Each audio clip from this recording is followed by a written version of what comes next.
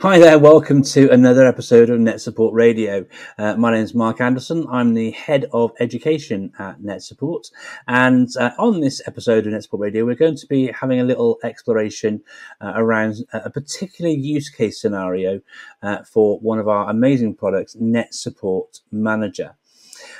If you wanted to learn more about Net Support products as well, please do check out our other episodes on Net Support Radio. We don't just talk about Net Support things either. We have lots and lots of guests from other technology companies from around the world coming on. If you're from education, then we have educators come on and share about education as well.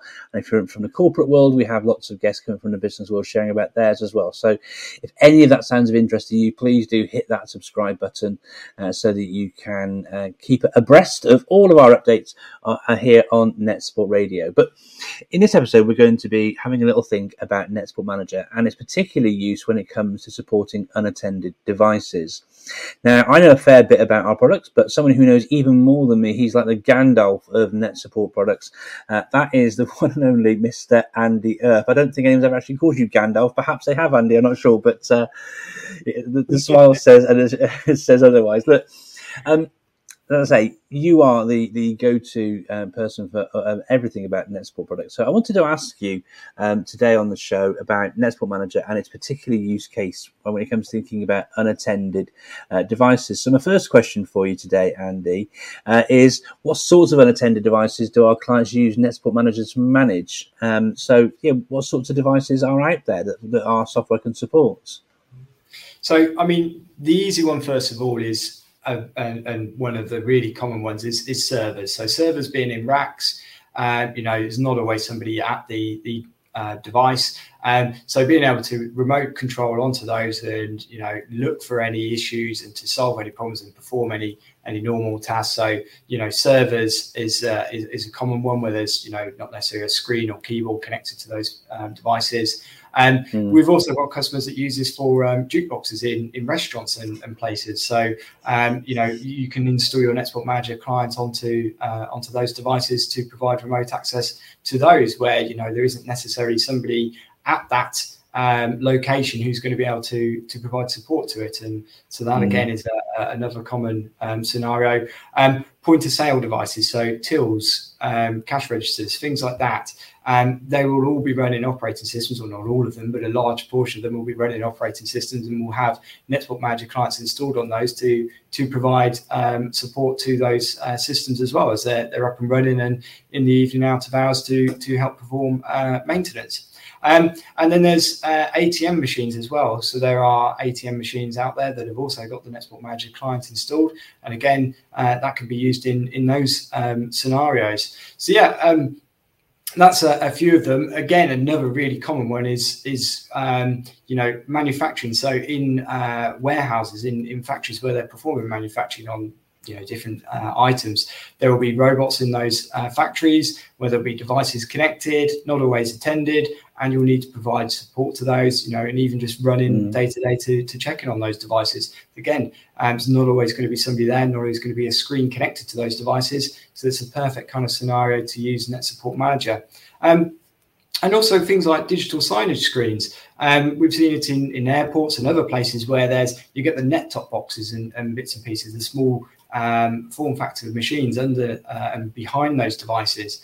And you'll use Net Support Manager to remote onto those to connect to those devices to provide support to them to make sure that they're displaying what they should be displaying. If something needs restarted, if an update needs performing, then you can use Net Support Manager for that. So that's a kind of number of different environments where you've got devices that are out there that don't always have a user present, and that kind of Net Support Manager is a solution that really helps with supporting those. That's really interesting, Andy, and it reminds me of another recent episode of Net Support Radio where you talk about, the Net Support Manager sort of sitting on things like ATMs. That really does highlight the importance of security, which is one of the things we discussed on a recent episode. Having high levels of security built into Net Support Manager, super important when you're thinking about, being able to connect onto things like ATMs. Wow, really, really interesting. Thanks, Andy. Moving on to another question about unattended devices. What sort of help can Manager provide to those managers who have to maintain unattended devices, Andy? So one of the main benefits of this is the reduced need to have to send out field engineers when you've got issues with them. So, I have visited some customers in factories where they're using the NetSupport Manager implementation. And one of the things that they really like is they don't have to keep sending out their engineers to be present at the device. So there might be simple issues that need solving, where, without the use of NetSupport Manager, they would have to send that person out. There'd be the time to travel to that device to work on that. Even if it's across the factory, it's still taking away from people's day from doing that, and then obviously being present at the device to resolve that. So in that particular scenario, they've got a central team of control users all sat in the same room, all working with each other, all helping each other to monitor and manage the devices around the factory. And it really did save them a large amount of time from having to send those engineers out. But other things that it's used for is automation. So in NetSupport Manager, you've got this scripting component. So you can script maybe the backup of files or maybe the restart of machines, the powering off of devices. There's lots of functionality you can use to connect and actually remote control it. So being able to automate that functionality so you're not having to, if you've got to create a backup from those devices, without the use of that type of automation, you've got to look at, pulling files back manually from those machines to ensure you've got the backup. But with NetSupport Manager, you can script that level of functionality and schedule that to run overnight. So again, a really popular use of doing that there. And really, it's just the being able to have that central team looking after those devices and performing those simple tasks that really does help in providing support to those. Well, with all those amazing time savings and potential cost savings and things, I'm guessing our clients are going to be quite happy. What sort of feedback do you get from our customers, Andy? So what feedback have they shared with you about how useful Manager is when maintaining these unattended devices? I'm guessing it's things similar to what you've been sharing now, isn't it? It pretty much is. It is the reduction in cost involved with, having to, if you're dealing with, if you go away from the example where you're supporting within a factory location, if you're supporting devices that are maybe hosted by a company at lots of different, if you take the point of sale one, lots of different restaurants, maybe lots of different retail stores. If you were managing teams, having to go out to solve problems, that's a lot of travel time. That's a lot of cost involved with sending out engineers for something that might just be a very simple task that needs performing.